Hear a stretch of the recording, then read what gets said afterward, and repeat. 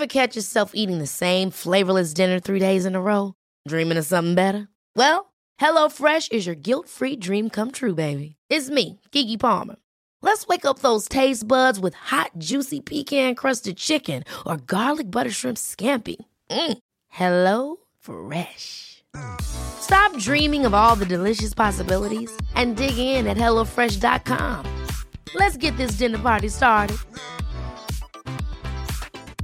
Life is full of awesome what-ifs, and some not so much, like unexpected medical costs. That's why United Healthcare provides Health Protector Guard fixed indemnity insurance plans to supplement your primary plan and help manage out-of-pocket costs. Learn more at UH1.com.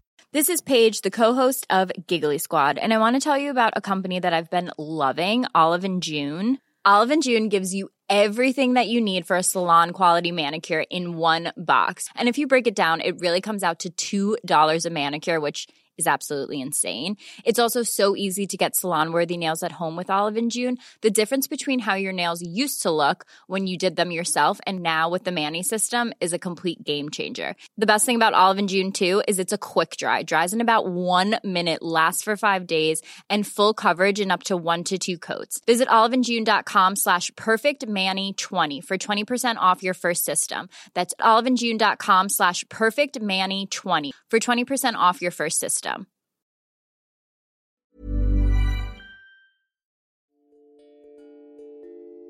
Namaste, yogis. This is Andrew Seeley, here to welcome you to the Yoga Revealed podcast. Today, we tune in with DJ Drez, the Rasta Yogi sound ambassador and positive vibration maker who infuses hip-hop beats to make you move your yogi feet in classes worldwide. Drez's passion for music is second only to his devout practice of mantra, meditation, and yoga. Which yoga, period, is for everyone. It's one of those things. Yoga's for everyone. It's universal. Maybe everybody's not for yoga, but yoga's for everyone. In the practice, it's taught to us that you do gain some interesting Power. insights and powers. Straight up, you do. Observe them. Don't get caught up in them. Be prepared to boogie on down as we tune into this yogi sound, DJ Drez, on this episode of the Yoga Revealed podcast. So this morning, I am very honored to be in the presence of the amazing DJ Drez, sound ambassador. The man behind the positive vibrations of many of these festivals, many of these classes here. I just recently went to Wanderlust in the Park at Santa Monica and got to feel your great vibes as usual. Thank you. So I kind of wanted to just start at the ground level and kind of give me some of your background, what you do for those of the listeners who are not too familiar with you. Just kind of give me like an overview. Overview of Who you are, what you do. Who I am? Yeah. Who is DJ Drez? I am a music lover and maker, and I DJ. I started DJing, I don't know, like 20 years ago. In the hip-hop world, DJing clubs and underground parties and going on tour with rappers and bands and just deep into just real hip-hop. Yeah. And everything what hip-hop is, like fully in the culture. Immersed. Graffiti artist, b-boy, dancer, like all that. Like that was my world, and it's still who I am. I'm a b-boy, straight up. Like I'm, and so that and spiritually, I was born like in like my mom and pop were Catholic, like church every Sunday and all that, and then 10 years old my pop died, and I was no longer forced to go to church. Wow. And so and I knew they were onto something, but I I knew it wasn't right for me. And as far as the spiritual path, and so you had the discipline of going to church every Sunday. Yeah, I got it. I knew there was something. I knew there was beauty in it. I just felt like it wasn't quite what it really is. Yeah. And so anyway, my path became Rasta. So anyway, so with that, I'm I'm a Rasta man. Yeah. And I'm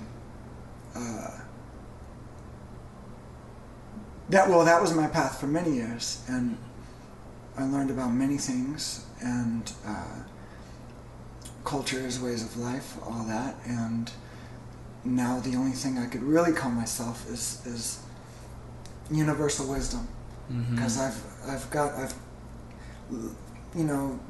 delved and dived and swam in the Judeo-Christian stuff and touched the nectars of Islam and experienced all the beauties of Hinduism and Buddhism and so like I'm all that stuff, and so I'm a DJ, music playing, loving, spiritual cat that says Sanskrit mantras every second of the day. So yeah, like yeah, and what I mean now,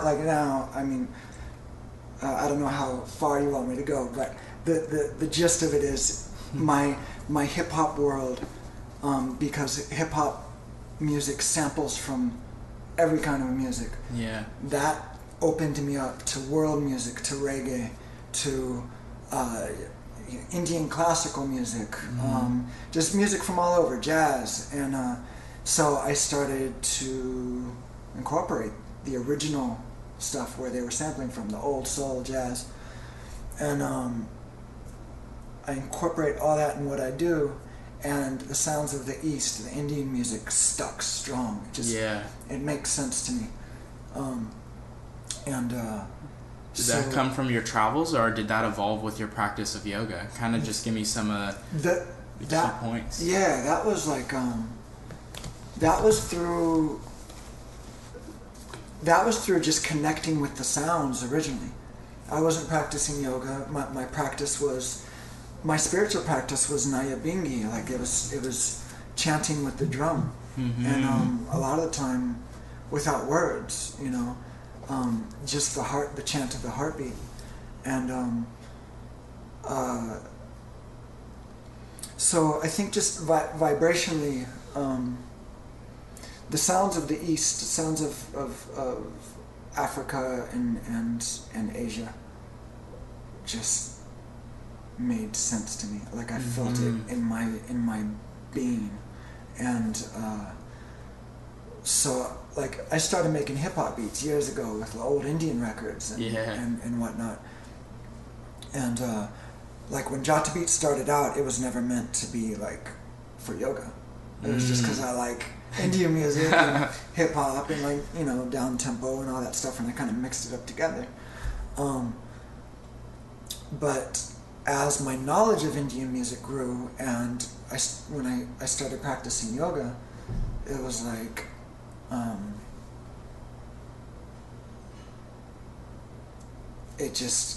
it went that much further. Like like I'm listening not only to Indian classical music, but I'm listening to devotional music, and now it was really interesting because after learning certain mantras, I'd go back and listen to music that I haven't listened to in a long time. I'm like, what? I was listening to that? Yeah, and it resonated with me. And I chant that now, and now I know what it means, and so yeah. So with this evolution of music for you, from going from this Indian classical music and really understanding the mantra, would you say that helped you to bloom into your practice of yoga, or were you practicing at that time at all? Nah, it was actually really separate. My practice was to it was to create balance because I was very much taking myself too serious in a lot of ways. And, how so? Well, my vows spiritually were out of balance for me personally in this lifetime. And certain things that I have to keep to myself, and then other things like that, like the vow, like I had a vow of, for instance, of that many Rastas and Sadhus have, as you grow your locks and you let them grow because that's the natural way of livelihood. Yeah, well, yeah, and it's an expression of the yearning for a simpler life, especially for like a holy man who lives in the city or whatnot, you know. And so anyway, my locks were like down to my knees, and they were giant, and that was just like physically part of it. So that was a little out of balance for me. And then just other things, just the way I would hold myself around people was just like, you know, I had a guard up that didn't need to be there because it was a disservice to me and the experience that I'm supposed to have in this lifetime. Would you say that guard came from, say, like your past experience of being in the hip hop culture, or was totally it... like I mean I grew up you know, there was gang issues and getting chased by whatever it was, gangsters or the gangsters in blue, the police or whatever, like just, and I was never a bad kid, like I was a graffiti artist, but I never did anything bad. Exactly. I rode on freeways and shit like that, like I wasn't riding on, you know, people's houses or small businesses, not like that. I knew what I was doing. And so anyway, so that was part of it, because I was like a hip-hopper, and like, you know, hip-hop in those days wasn't pop music. Exactly. Now it is. Yeah. Well, not real hip-hop. Real hip-hop is still at its essence. It still exists. But it wasn't pop music. You didn't hear that on radios, and everybody wasn't listening to it. It was this kind of underground movement amongst this like little packs of crews and people here and there, and not only that, I mean, but the hip hop that I listened to, it was the conscious, some of the most conscious music that exists, like that isn't traditional devotional music. Like, so like who? Give me some examples. Like Poor Righteous Teachers, for instance, and then other crews like Jungle Brothers and Divine Styler and X-Clan.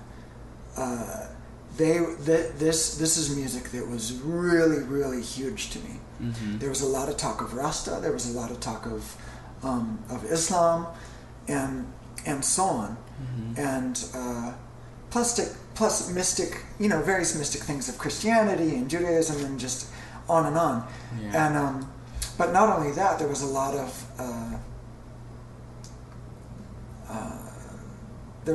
of teaching of loving yourself, and looking to your roots, and so that just made a lot of sense to me. So that was huge. And then, I mean, there was also like, there was talk of being vegetarian, and there were chakra stuff was brought up, and meditation, and you know, wushu, kung fu, like all that, like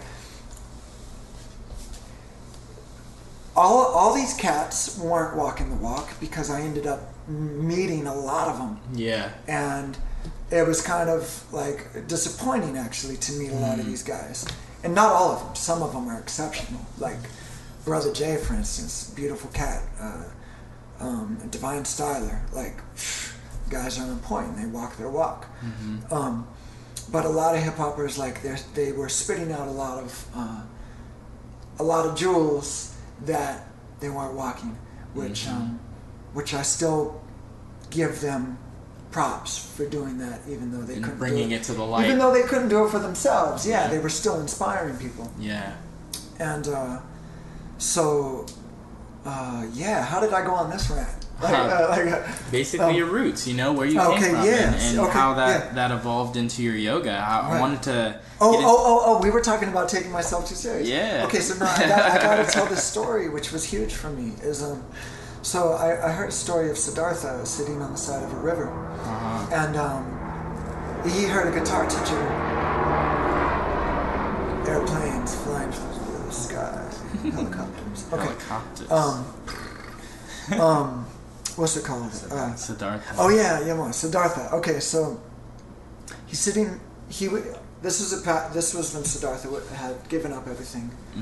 He was basically a sadhu sitting on the side of a river with his long locks, and he wasn't eating. He had these various practices and vows going on, and he heard a guitar teacher going by with a student. And the teacher said to the student, if the strings are too tight, they'll break. If they're too loose, they won't play. And like that simple thing was like one of the big things. Like there's various things along my path that brought me to where I am now and why I wanted to start practicing balance. But that right there was huge. Like I was like, okay, certain things are breaking in me, and certain things are not playing as they should be. So let me find a practice, and so I'm a very physical person. I love to move my body. Yeah. Also, I grew up skateboarding, and in skateboarding, there's a lot of hard, like toughness on your knees, on your ankles. And you gotta be you get in fights with the concrete, but not only that, but a lot of skateboarders are punk ass kids, straight up. And then a lot of them, like myself, you gotta be hard because people don't like skateboarders. You look around the city everywhere. Somebody's trying to kick you out of your spot. Absolutely, it says no skateboarding. It's like, well, I'm not bothering you. I'm just doing my thing. I'm just doing my thing. Yeah. And so that's where I was coming from. And so being that I was so physical, I was like, okay, let me find something that is a mind-body discipline. And I remember, like, for years, my whole life, I've been attracted to martial arts. But because I have been around a decent amount of violence and people fighting and all that, I wasn't sure that was my path, even though I know that is not the true reason. Like, the monks, the Shaolin monks, and all that. Like, that's not the reason they actually. So it was like, oh, do I get into that or whatever? But yoga, like when I was like 14, 15 years old, I had pictures of Rastas and sadhus all over my wall. And I didn't know much about the sadhus. I just knew that they were similar to the Rastas. I was like, okay, I understood that what I'm attracted to is that life for some reason. And so I had the sadhus on the wall also. In later years, I found out, okay, many of these sadhus are yogis. And the ones who created yoga, Shiva, he was one of these guys, and these dreadlock holy men. It's like, okay. So it made sense. And I forgot where I was going.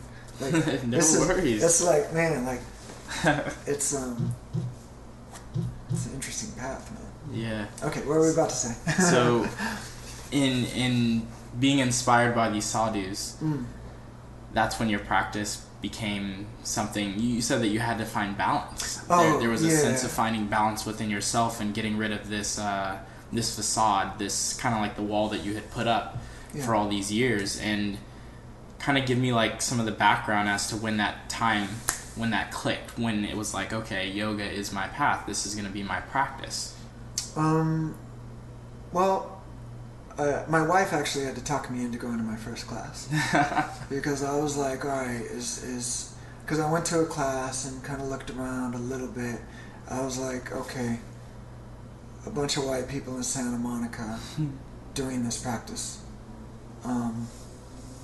Are they doing the yoga that I think that I know about? Mm-hmm. And so I totally had judgments. It was not my world. So when I went into like yoga studios, I was like, I went into two and was like, all right, they're cool. I kind of get it. Like, they're kind of going, on some of the stuff that I read about and whatnot, but it didn't feel like the spiritual practice that I knew. And it felt good though, don't get me wrong. Mm-hmm. Like, it felt right. So physically it felt good, but physically it felt good. It felt like, right, okay, I need to look into this, but I don't think these teachers are for me. Mm-hmm. And then I went to a class and I was like, whoa. Like, I feel like, and I thought I knew what yoga was. Mm-hmm. And from your readings or what was it from? From reading stuff and mainly, the mystic side of yoga, and the stuff that is still the draw. Mm-hmm. And the mystic side where the mist goes away. But, well, if you practice, the mist can go away and it's still mystical of what people think that word is. But it's like this clear, it's like a clear, magical thing. Mm-hmm. Maybe it's no longer mystic, but I don't know. Okay, so that's a whole other. Okay, we're all right. Going sideways. Okay, so I found a teacher. Who's this teacher? Her name is Rachel Simmons. Okay. And she was teaching at Yoga Works on Montana. Mm-hmm. And I started going to her classes, and I was like, okay, she's on it, like, and it feels right, and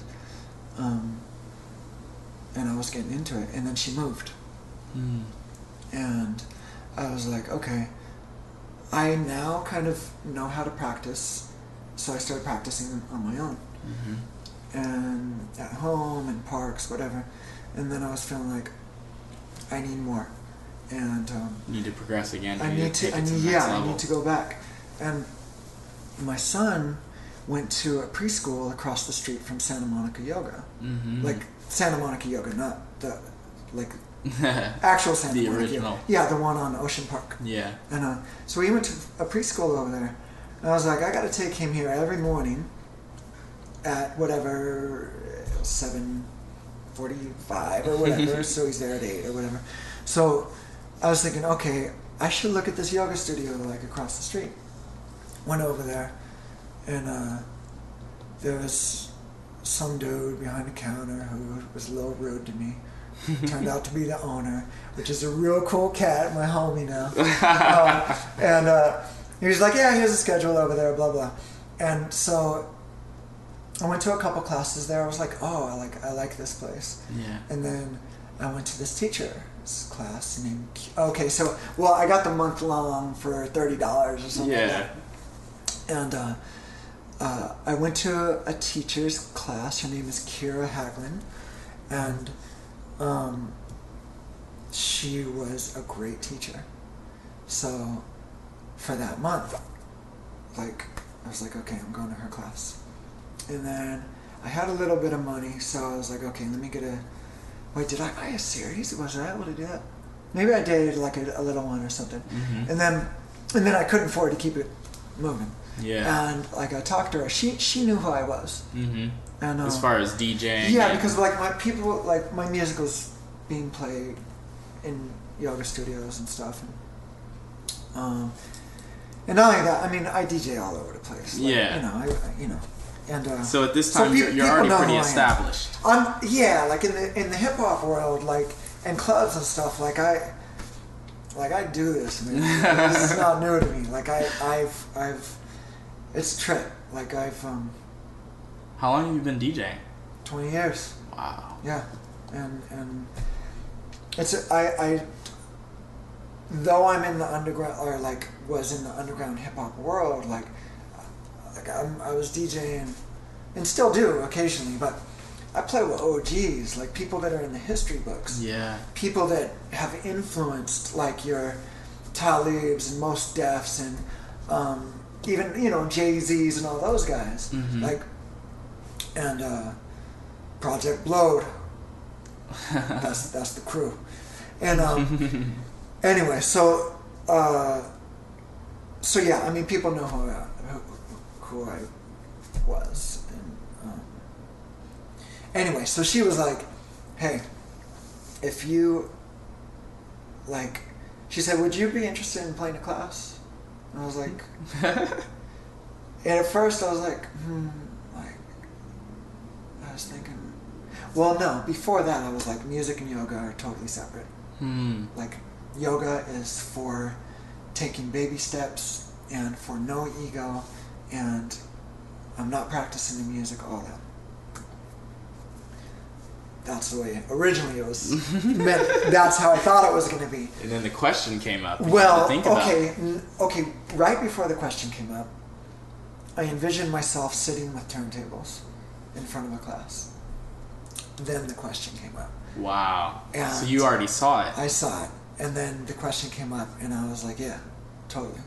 I'd love to play a class. She said, yeah. She said, you could come 3 times a month for free. And she said, and when you do a class, I'll give you a private.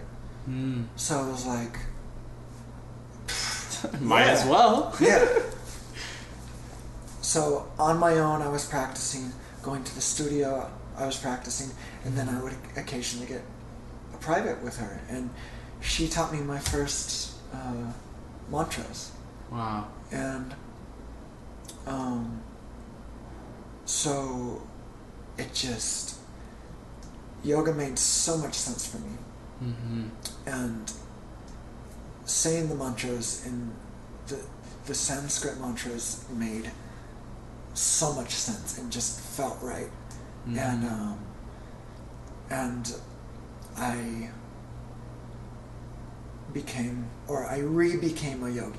And it was like, oh, right, this path.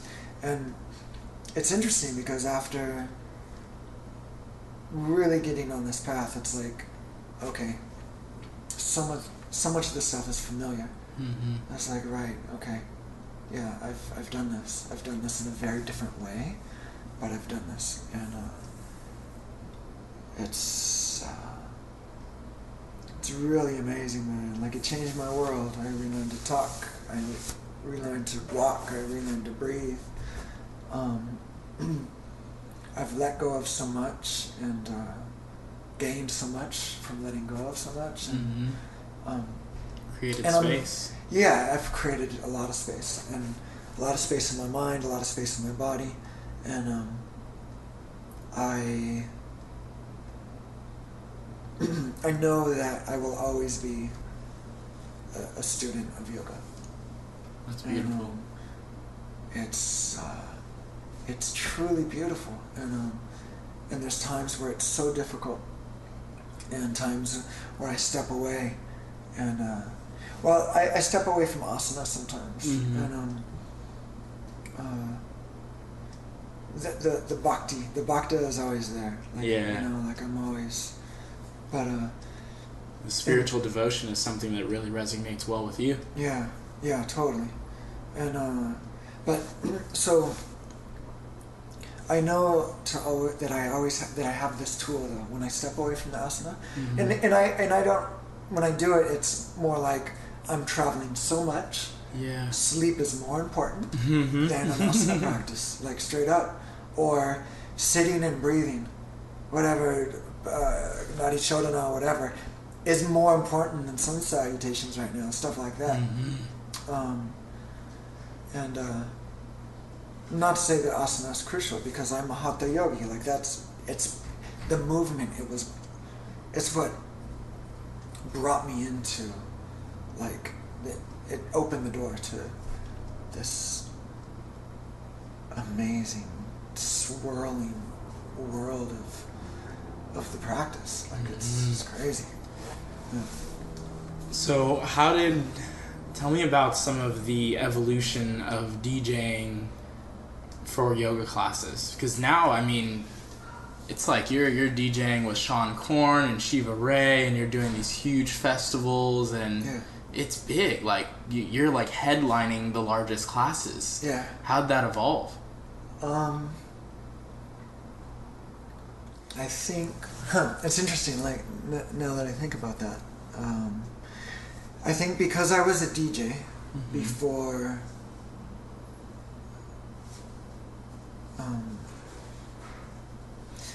Because I was a DJ before a yogi, that gave me an edge. And then because I was a yogi separate from being a DJ, that gave me an edge. I understand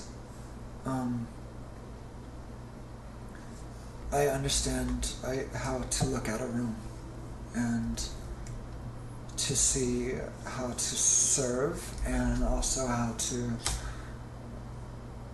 give what they want, but also sometimes what they need, which may not be what they want. So as a DJ, I feel like that's something that I understand. And then, would you say that's energy in a sense? Like it's absolutely reading energy. It's absolutely energy. It's meeting energy. It's working with energy.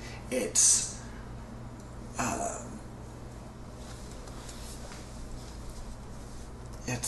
speaking. It's combat. It's a fight. It's making love. Like there's so many things. It's a relationship. Whether you're in a club or a yoga class, like you're on a path. You're on this journey together. You're in it together. Yeah. You know, like it's so. And then so putting the DJing aside, I'm not a DJ when I was practicing yoga. I think that helped because yoga was very serious to me. Like mind you, I'm coming from a place of being real serious, and to create balance, but I also became really serious with this practice. Yeah. Like, all right, I'm not practicing music, and classes are cool sometimes to learn stuff, but I'm going to practice under a tree. I'm going to connect with the earth. I'm going to connect with the roots that are underneath me, and the elements of nature, and that is the proper way to practice. Yes. And I will not play English. If I DJ a class, I won't play any English. So they don't have to connect vocals. To all period. I'm going to play all. That was my original stuff that was going on in my head, and that I eventually brought ease to, and so I think with all that being said, I think my point is that I can connect with the Mysore yogi who's in the class, who is super serious and whatever, and I can connect with the festival yogi or the workout yogi. Yeah. And musically, the way I remix stuff, I try to make it universal to whatever path or age of the people in the room. Yeah. So I think that's why elevated to being like one of the guys. The go-to man. Yeah. You're not one of the guys. You're the go-to man. It's humbling and it's really beautiful, and I'm grateful. Like, I look at it like, I think before DJing yoga, the only other time ever I got tears on stage is I DJ'd in the Grand Canyon. Wow. On the Havasupai they have a reservation. Yes. In the Grand Canyon. I've heard about it, and I had a friend of mine who went just recently, and she invited me, and I didn't go. And I saw the pictures, absolutely gorgeous. Yeah. The waterfalls. Straight and up. how I was down there oasis. with Rocky Downey. Yeah. And they love reggae music. Yeah. And so I was down there and playing, and it was such a deep, beautiful experience. I'm like, oh my goodness, like, I'm DJing in the Grand Canyon. Yeah. I'm looking around and I see the walls of the Grand Canyon and look at this blue sky. Yeah. And like, yeah, I was just tearing up while I was playing, like, oh my God, this is amazing. With that being said, in the yoga experience, I found myself DJing things that DJs have never been and may never go. Mm-hmm. And it's beautiful. Like, I found myself tearing up all the time. Yeah. Looking out at 10 faces in their amazing experience of a yoga practice that they're experiencing that time, or 1,000 people. Like, some people smiling and having a ball out there doing that stuff. Some people going through, like, this is tough. Like, what are these festival? What is this festival yoga? What are they doing? They're gonna kill us. Yeah. And then other people are like serious, like in their practice in a river of people and energy.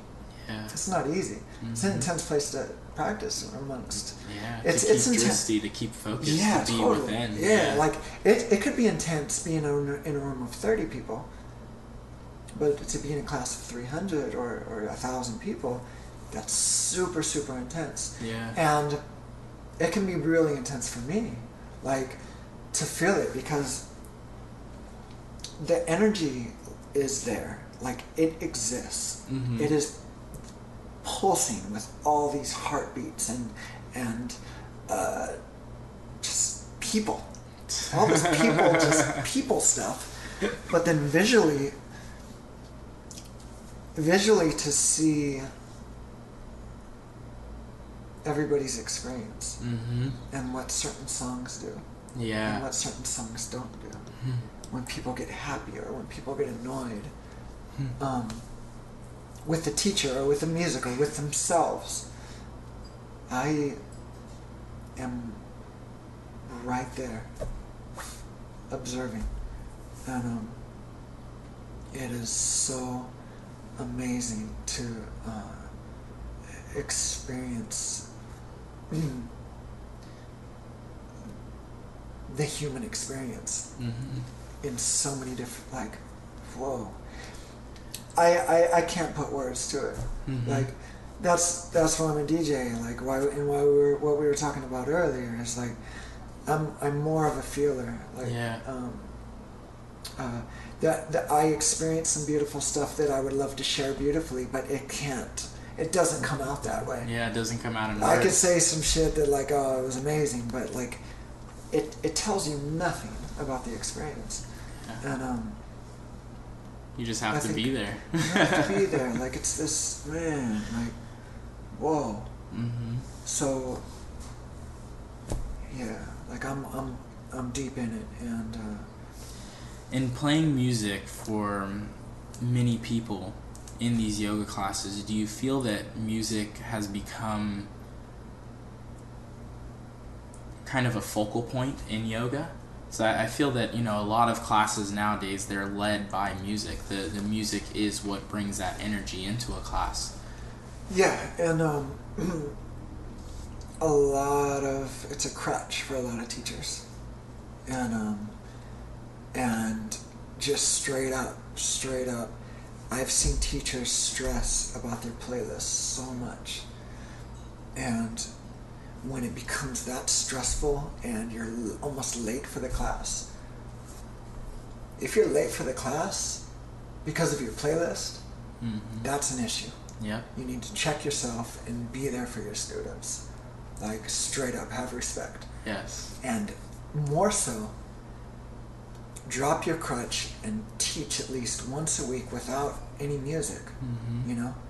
You could have a non-music day, or you can do yourself and your students a favor and have it be random.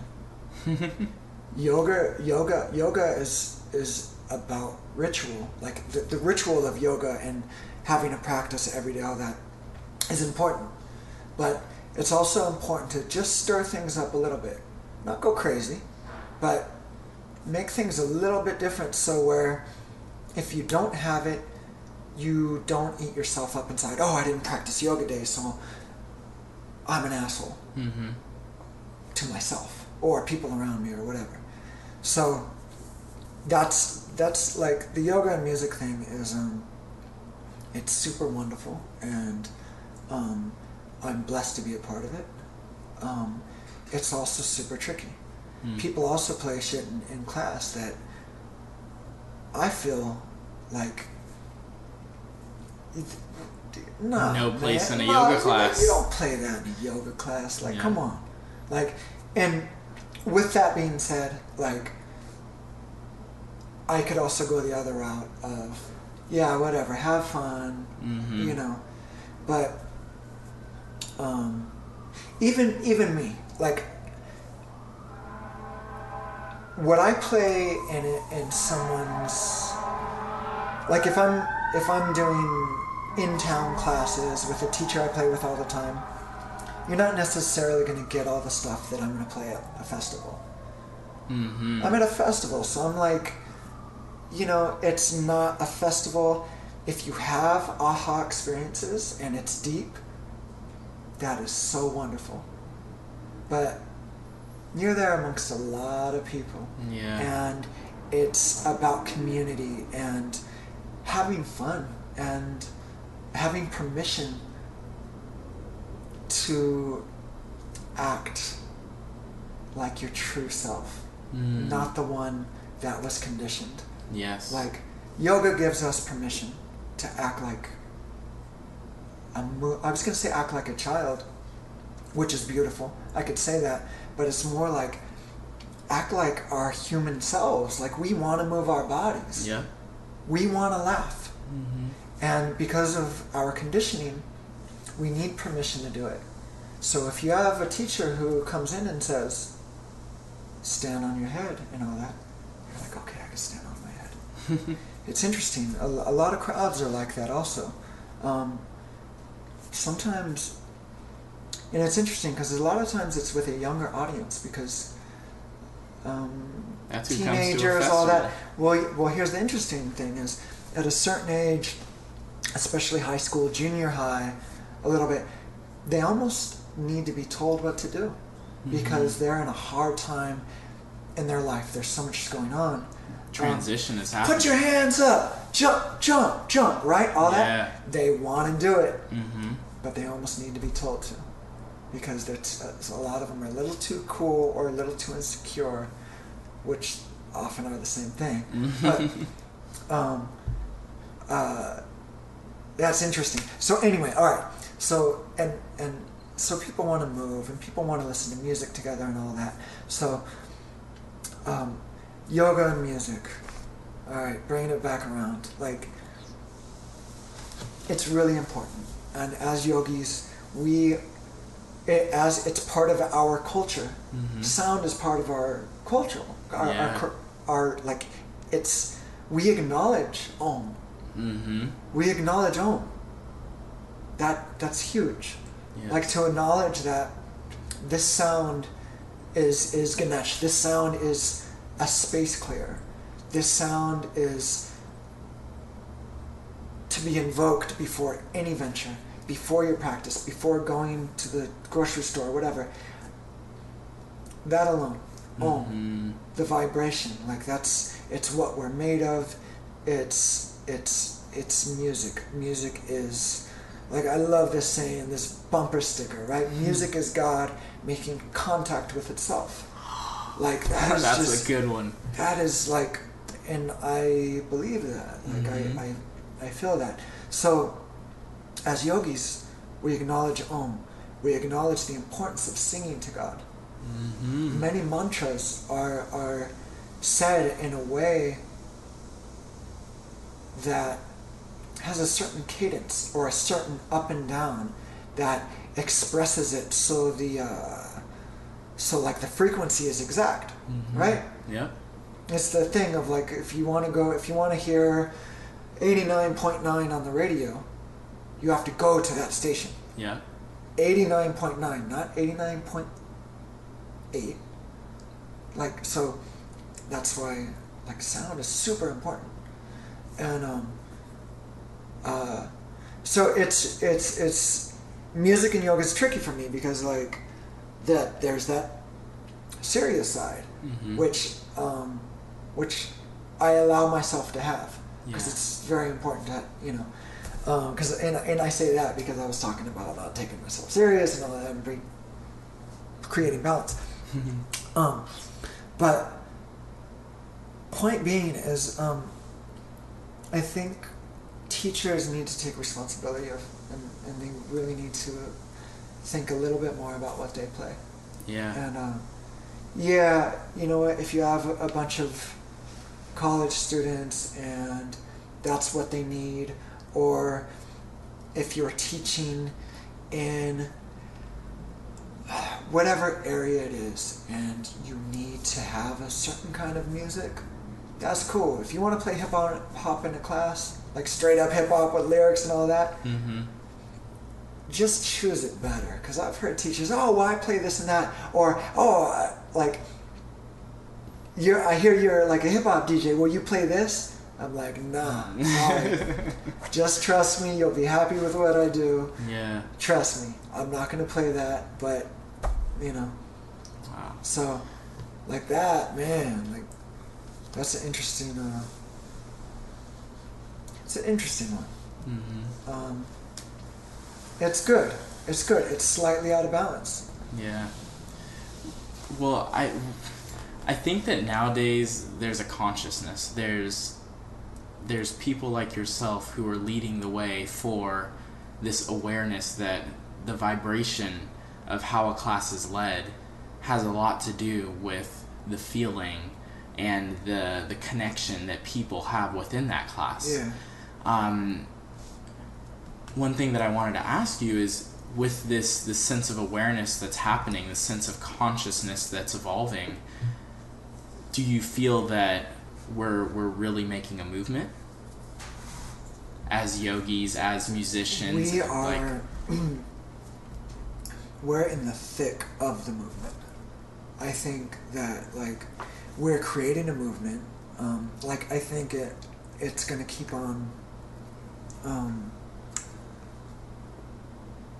It's interesting. Like, it's a movement that exists. Like, we're in it. Like, I think more younger people are practicing because we go through a lot of shit, like our whole lives, as a human. No matter if you're living, if you're growing up with money or without money, we go through. We're humans, so we experience a lot of the same shit. Yeah. And, adversity, suffering, it's all around us. Yeah, like watching crazy stuff with parents or with friends or yourself. It's awkward and strange to be in this body. Especially when you know that you're connected to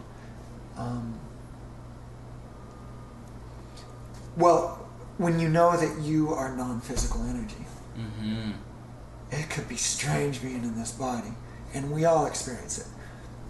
So I think that because more young people are doing it, and because there's like DJs and stuff like that, and festivals. Like, yeah, a movement is in full effect. And I think we need to be conscious of how we move it. Yeah. And otherwise, we as a whole will dissolve it, and there will just be the little pockets of yogis that there were in the West, like in the 70s and 80s, and early 90s as well. There were still just pockets. There were still a lot of people in the West practicing, but it wasn't like factions. This. Right now, like it's you see together. yoga in every kind of advertising, cereal to selling a car, whatever. Yeah. Yoga is used almost as much as sex, which not quite, but it's huge. So I think we need to contain it a little bit and be a little more responsible, those who are at the head, and to not rip it apart. There's a lot of people within yoga who are ripping it apart, and how so? They feel like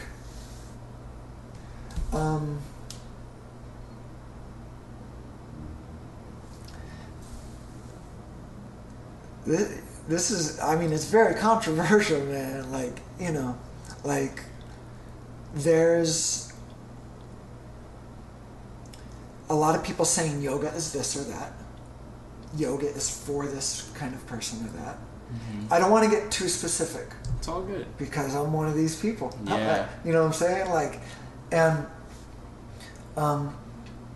there's yoga studios that say, we don't chant, we don't do this, that, we're for athletes. Yeah. Or this kind of practice, this is the athlete flow and all that. You know what I mean? Like, which yoga, period, is for everyone. Yoga's, it's one of those things. Yoga's for everyone. It's universal. Maybe everybody's not for yoga, but yoga's for everyone. And to have a class that doesn't chant or doesn't use much Sanskrit is totally fine. But to promote it as, oh, we do this for these kind of people, and to kind of... This is yoga for this faction of people. It's you know, people should be a little bit more conscious about that. And then there's the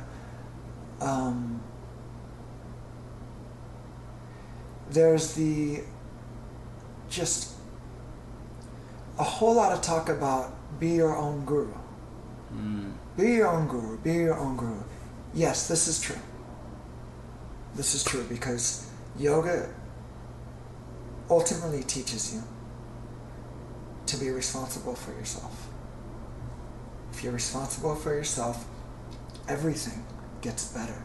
Yeah. Everything will get better. That's what, right, Gandhi says, right? Be the change. Michael Jackson, man in the mirror. Yeah. Straight up. Like, that's it. Bam. Take responsibility. Yeah. That's one of the things that yoga teaches. And that's, if you're practicing Hatha Yoga, you are taking responsibility. Many religions say put it in God's hands. Yes, put it in God's hands. But you, within putting it in God's hands, that means put it in your own hands. And be responsibility for your own thriving. And you know, and be a lighthouse for people, right? You don't have to be a lifeguard. I got that from MC Yogi, and that is like some real shit. I don't know where he got it. He may have come up with that. He's a genius. But to be a lighthouse is crucial. Let people see. Let people see, like, okay, we're over here doing crazy shit, or living very unconsciously. I could look over there. That's where I could go. Yeah. Even if they don't go there, you know that, okay, there's the practice of yoga it can be a lighthouse. You know. where how did I get here to a lighthouse? That came from the question of consciousness in this movement. And being responsible. Yeah. Being responsible. Yeah. Oh man. It's funny. I don't talk this much, man. So like sometimes I start going somewhere and forget. Beautiful. Like I forget. I forget the origin. Yeah. There are teachers out there who are exceptional. There are gurus that they guru. It's the lifter of darkness, basically, right? Yeah. There are so many teachers who do that for people. Yeah. There's so many teachers. And from your regular yoga teacher on the corner to the yogi here or in the East or here or wherever who has revered, who has followers. Mm-hmm. It's okay for people to have a lot of followers and to teach. That is okay. Yeah. We're amazing and we come up with amazing stuff as humans, and some of us experience things that others don't. And the idea is to see them, and that goes with Jesus, the Buddha, any God, is to see them as the example and not the exception. Mm-hmm. So there's a lot of like ripping down teachers, and some teachers do things that are wrong, inappropriate, and downright assholes that should go to jail and shit like that. Yeah. Or should really be checked. Mm-hmm. Like, yeah, they exist because they're human, and that happens. They forgot the practice. In the practice, it's taught to us that you do gain some interesting insights and powers. Straight up, you do. Observe them. Don't get caught up in them. Yeah. Don't abuse it. That stuff. Mm-hmm. So the people who want to do articles about them and talk all this shit and share every bad thing about this person has ever done, like, you know, sure, if someone's doing wrong, let it be known. Mm-hmm. But don't keep digging into it and then dig into all these other, things. And that's part of the ripping apart that is very unnecessary. Yeah. And especially when it comes down to good teachers and gurus who are truly inspirational and who are lifting darkness from so many people and who are lighthouse and who aren't saying do all this crazy stuff. Yeah. Who are just living a good life and sharing great teachings. There's just other things, and I want people to be responsible and respect, like, because there's yogis who do this stuff, and like, come on, take a look at yourself and who you could be. You could be that person. You could be the person sleeping on the street on the corner. You could be the bad teacher taking advantage of students. Yeah. You could be the this or that. Like, look at yourself and the practice that is good, And there's also the thing about people talking about injuries and yoga is hurting so many people and this and that. Yeah, people getting hurt in yoga. Yeah. And a lot of teachers are there's so many teacher trainings that are irresponsibly just throwing people out there in front of classes. Yeah. I did a teacher training some years ago that just because you did the training doesn't mean you get like the permission from the teacher. Yeah. Can you go and get your certification with whoever or wherever because you pay money? Yeah. But make sure that you get proper permission and to teach. There's a lot of people teach unsafely. Yeah. And we're getting really good. We could go like. Yeah. I don't know if you wanted to go there, but I think that needs to be looked at, and a safe practice is the most important thing. Yes. This is a practice of longevity. Sustainability that you can use for a lifetime. Yeah, man. Yeah. Straight up. The idea is to practice, be able to wipe our own butts, have sex if we want to, till as long as we want to, right? 80 years old, 90, 100, whatever. And then to practice Shavasana the final time. To go into death with peace. Yeah. And that's part of our practice. And if we don't do this in a safe way, and if our practice doesn't change over the years with age and climate and things of that nature, then we're not doing the practice. That's a trip, man. Yeah. So true. Wow. So we've talked about the past, the present. Let's kind of get a glimpse into the future. What's on the horizon for you? The future doesn't exist. I'm only here and now. No, I'm just kidding. No. The horizon is to continue to be a student to the practice, and to myself and to my family, and to learn about the practice and longevity, and how to be at peace with myself and people around me. And the future is to create music. Yeah. Tell me who are some of these people you plan on creating music with, or who you've created music with? What are some things for us to look out for? I work with Marty Nico a lot, who's my wife, and she sings on all of my albums. Wow. I'll continue to create with her. Kirtaniyas are dear friends. Yeah. And I listened to them a few Wednesdays ago over at Zanzibar. Yeah. With you. Yeah. That was awesome. Yeah. With them and Dominic Dean Bro, who he plays all the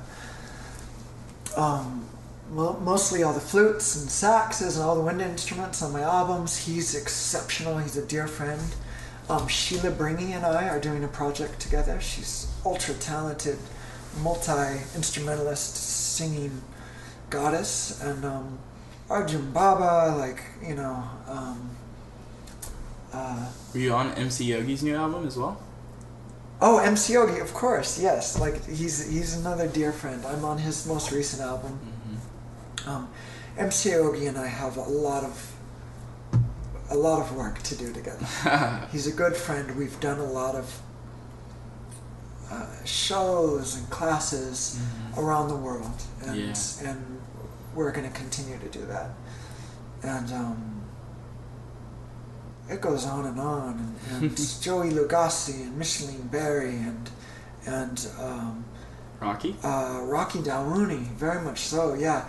And not only that, but all the hip hop cats, AC Alone, Abstract Rude, Micah 9, Zaire Black, all these people that I play with and have played with for years. And I'm going to continue to make my Jata Beat albums, which it's the Indian music. Yeah. It's from Bhangra to classical to devotional, and I'll continue to make hip hop albums and jazz stuff, and I'm gonna keep it moving. I must do this. Stay creative. I have no choice but to create this music and to create.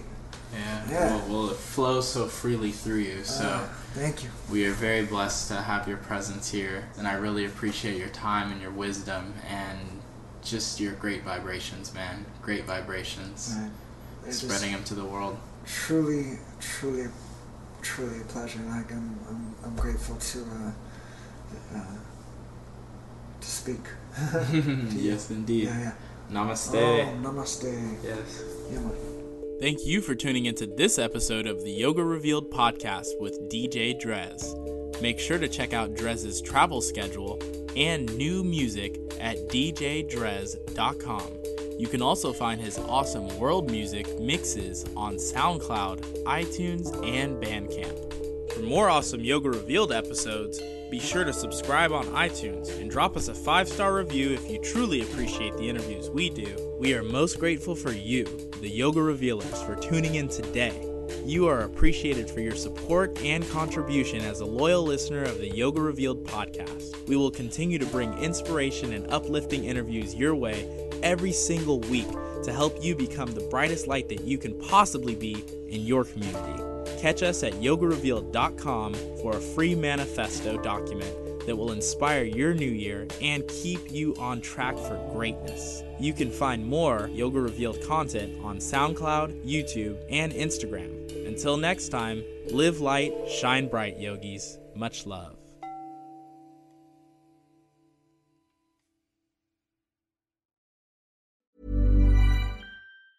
Ever catch yourself eating the same flavorless dinner 3 days in a row? Dreaming of something better? Well, HelloFresh is your guilt-free dream come true, baby. It's me, Keke Palmer. Let's wake up those taste buds with hot, juicy pecan-crusted chicken or garlic butter shrimp scampi. Hello Fresh. Stop dreaming of all the delicious possibilities and dig in at HelloFresh.com. Let's get this dinner party started. Planning for your next trip? Elevate your travel style with Quince. Quince has all the jet-setting essentials you'll want for your next getaway, like European linen, premium luggage options, buttery soft Italian leather bags, and so much more. And is all priced at 50 to 80% less than similar brands. Plus, Quince only works with factories that use safe and ethical manufacturing practices. Pack your bags with high-quality essentials you'll be wearing for vacations to come with Quince. Go to quince.com/pack for free shipping and 365-day returns.